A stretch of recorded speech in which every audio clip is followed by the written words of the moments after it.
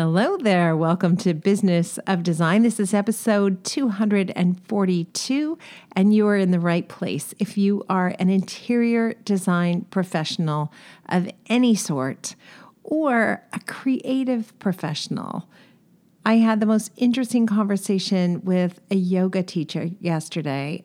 We asked her to do a private class to clean up a couple of the techniques I know I'm not doing very well. And when it came time to ask her what the fee for the session was, she did what I've seen so many times and what I've done myself so many times. She hemmed and she hawed, and she began to tell me all the reasons she charges money and how she would really be happy even if I didn't pay her. And we got into this amazing conversation about how hard it is sometimes for professional women to just be comfortable asking for a fee for the value they provide. So we're not alone.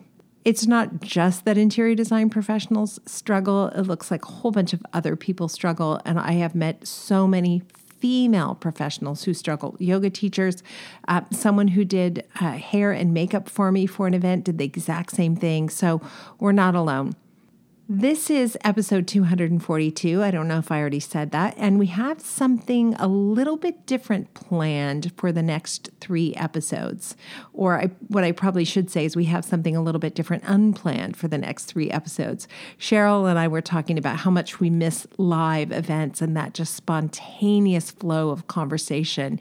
And she suggested that I just riff randomly on a section of one of the Business of Design books I've written. So my task here today is to open up volume 1, have the professional life you've always wanted, and randomly pick a page and talk about what's on that page. So I am going to do that. Next week, we'll pick up volume 2, the week after volume 3. Before I even open up the book, though, I'm going to say, have the professional life you've always wanted. That's the title of the book. And that was my mission, my dream, and my deepest desire when I finally hired a business coach who changed my life. Because I didn't have the professional life I always wanted. I envisioned myself being master of my own empire, having staff, having a team, having satisfied clients, having profit, having real money. I thought I would have all those things automatically by virtue of the fact that I'm willing to work so hard. And I crashed and burned in a tragic, though not unfamiliar way. Today, I do have the professional life I've always wanted. I feel powerful and strong in who I am. And maybe that's because I'm older now. Of course, when I was 30 years old, that would have been tough to do, right? But I don't think that's it exclusively, because I have met 30-year-olds who have followed the procedures and protocols and systems from Business of Design, and they have transformed their business in their 30s. Wow. That was not my story, but I'm happy it's yours, or I'm happy it could be yours. We are going to hear some quick announcements from Cheryl, and then I am going to randomly turn to a page from Volume 1, Have the Professional Life You've Always Wanted, Business of Design. We'll just see what happens. And Cheryl, what is going on at Business of Design?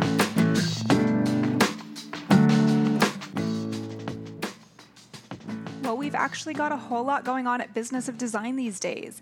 Last week was September's BOD live member meeting, and we talked about the operations manual. So if you're a member of Business of Design and you weren't able to join us live, the recording from that member meeting is available on the website.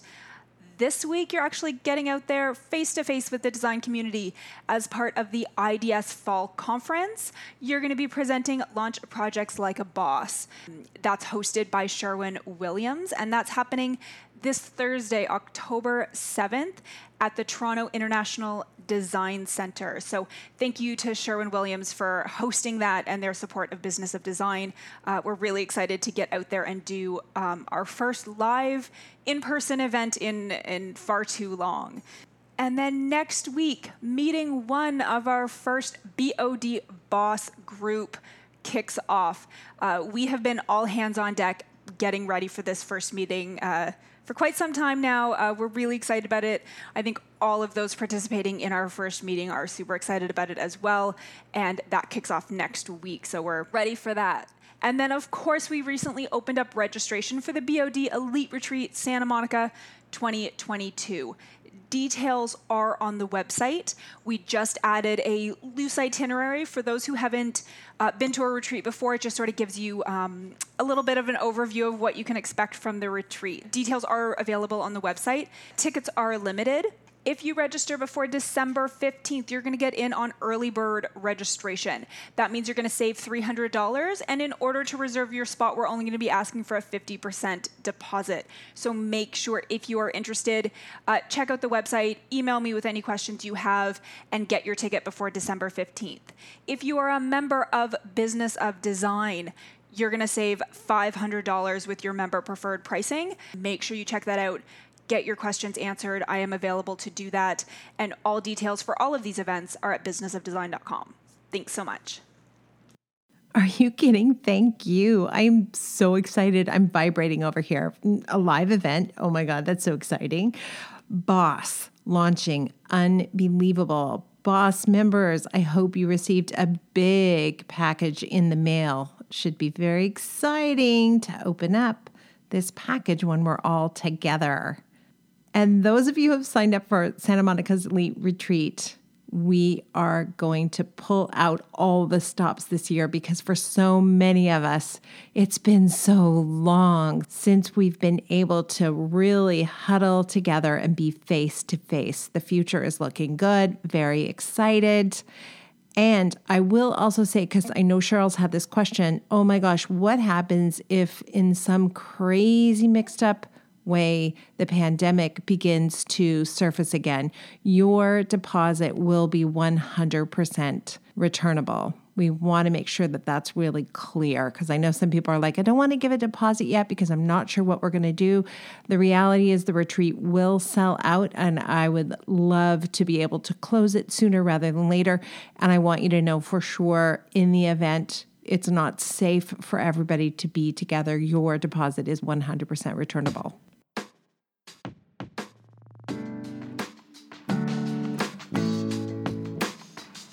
Welcome to the Business of Design podcast with Kimberly Selden. Business of Design is the world's best business training for interior design professionals like you. We have the systems, strategies, and protocols you need to consistently satisfy clients, increase profitability, and run your projects like a boss.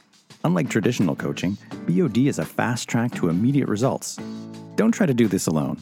Join today and you'll have access to hundreds of targeted training modules, plus member perks like BOD live events, member-only podcasts, preferred pricing, and the support of an engaged community of peers. We all know design matters. At Business of Design, we think designers matter too. Now, back to the assignment at hand. I don't even know if I can focus anymore because I'm so excited about Boss starting this week. I mentioned the yoga teacher off the top, and I didn't ask her permission to share what she sent me, so I'm going to keep this limited, but I think it's worth sharing with everybody because I certainly resonated with what she said. But she reached out to me later in the day and said, I want to thank you so much for the convo this morning. I did some deep thinking on this, and I've shifted my thinking entirely. I think perhaps I was hiding behind my words about my work being a spiritual practice and therefore exempting it from commerce. That's wrong. Otherwise, why would I have paid for years and years of training that allows me to teach and years of experience? I was mistaking modesty for self-worth. And she went on to say it's also a bit hypocritical saying, you don't have to make your practice your livelihood, which you're good at, a business. That really is only something you could say from a real place of privilege, right? That indicates that you are not the sole breadwinner for your family. But what if you were? What if everything changed and you had to? She also mentions that a lot of women hide behind these constraints. and they paint them as something else to make them more palatable. So in her case, I love sharing the practice of yoga because it's good for people. It's a wonderful service I do for the world, right? That's a beautiful story, but that shouldn't exempt you from, as she says, turning your business into commerce. Anyway, I just thought that was so interesting to see that in someone who is so uber talented and provided so much value to me. I hustled her. I asked her, please do this private for me. And then she answered all my questions and gave me great solutions to some of the things I felt like I was missing in my practice. So I was 100% satisfied client, and I was very happy to pay for that service. So there you go. I'm going to reach out to her and see if she's willing to be on the podcast, because I think there's more to talk about there, which I'm very excited about. And now I'm very excited about picking up over here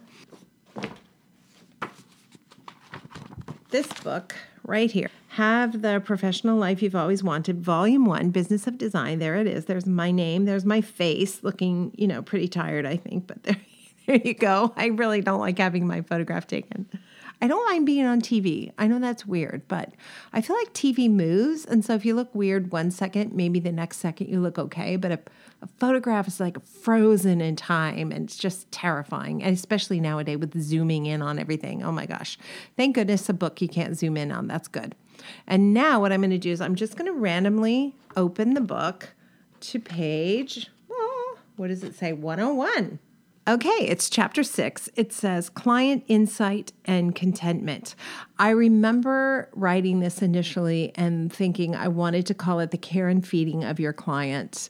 And that seemed to flip, but that really summed it up for me, that how am I going to take care of this wild thing known as a client?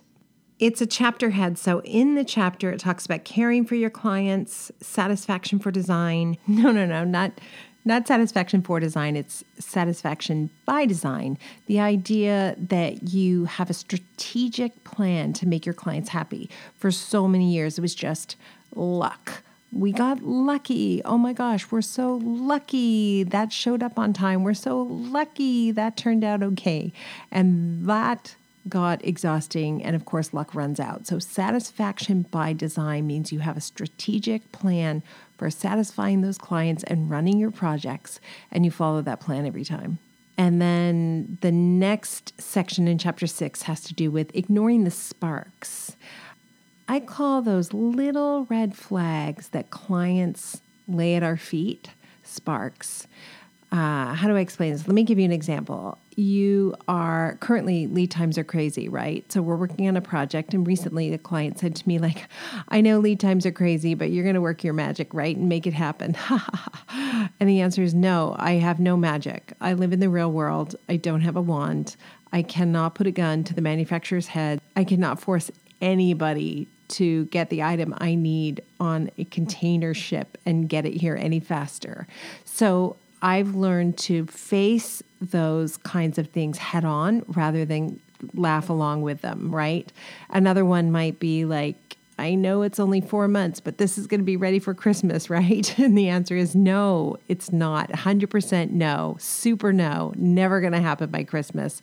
I know that's disappointing now, so much more disappointing if you start counting on it being ready for Christmas, right? And then the last section in that chapter has to do with choosing the right clients. I'm not a victim, right? Every time I pick a client I know is not a good client, I suffer. And I suffer because I've made a bad choice. It's a self-inflicted wound, and I have to start owning it. So that's a description of the overview of this one chapter, but I'm going to stick to the rules. And so I will turn my attention to page 101. And I'll just read the first paragraph. It says, shall we talk about clients? I know. Now you're wondering if I'm crazy. How could I possibly write a book that talks about clients when I'm still a practicing designer? After all, you're thinking, I must agree with you that clients are the ultimate thorn in the side, don't I? Isn't it every designer's favorite joke? I love my job. If only it didn't involve clients. Eyes rolling in mock jest. Ha ha ha, aren't we funny? No, not really. Yes, I absolutely felt that way at one point. Like, I love my job, but it would be so much better if I didn't have to deal with clients. And I felt so committed to that concept for a long time. I thought, I'm going to flip houses. When my television career was full blown, I thought I'm just going to do the TV work. There was a point where I was really busy with magazines. I thought I'm just going to focus on print media magazine.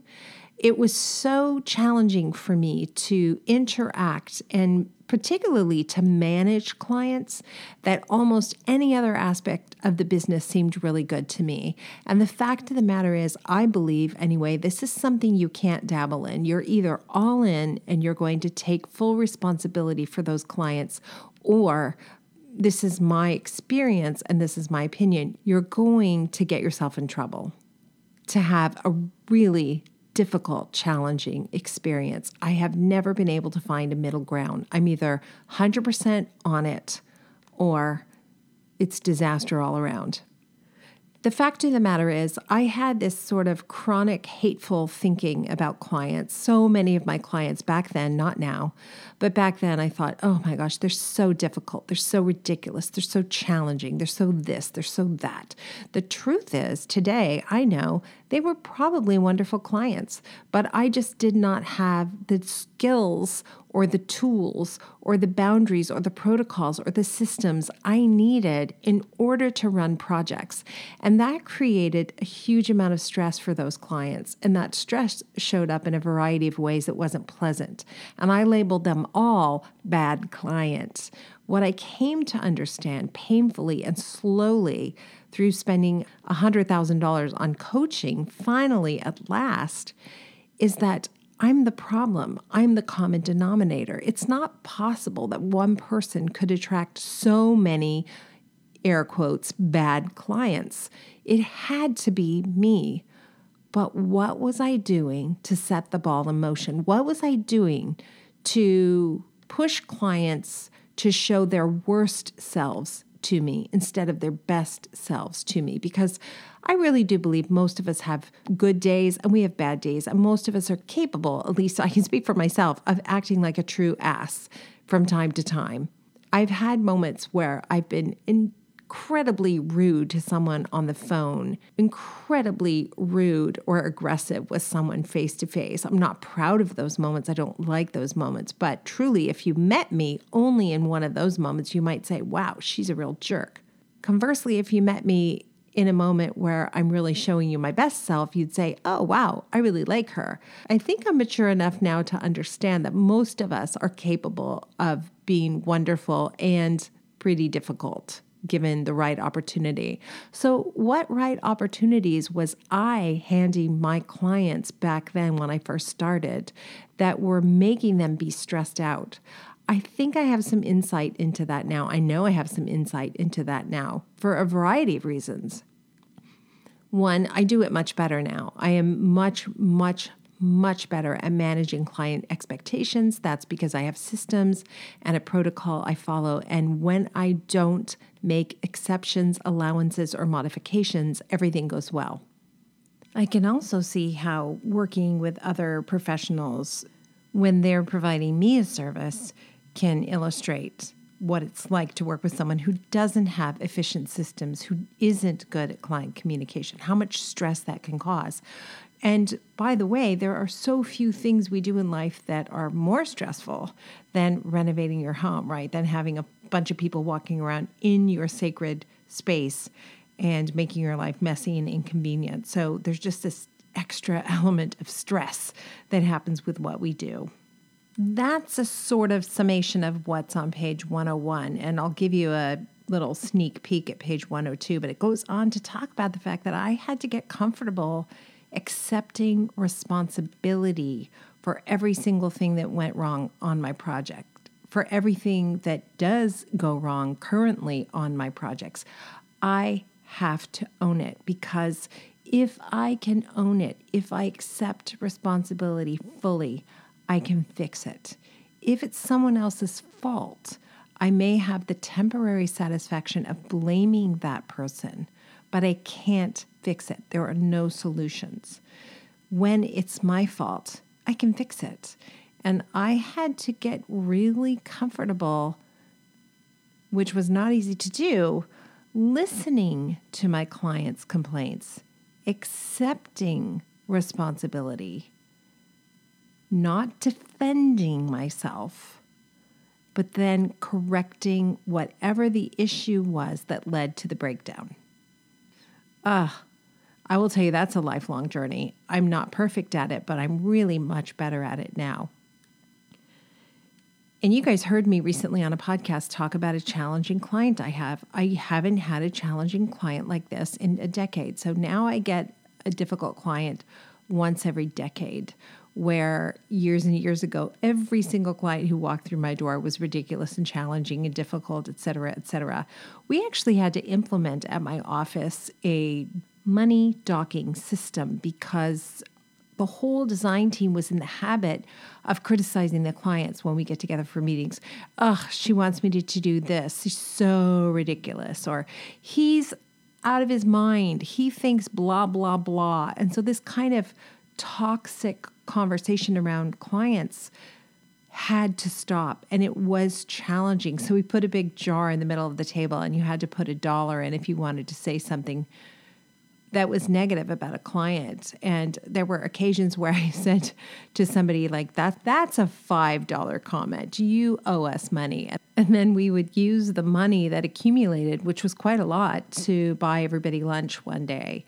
And it took a long time, but you know what? It stopped. It stopped mostly because we changed our systems and procedures, and therefore clients got along with us. Suddenly we weren't stressing them out. We weren't making them crazy.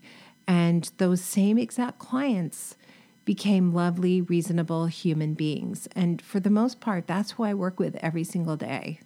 That's page 101. Volume 1, Have the Professional Life You've Always Wanted. Books are available at businessofdesign.com.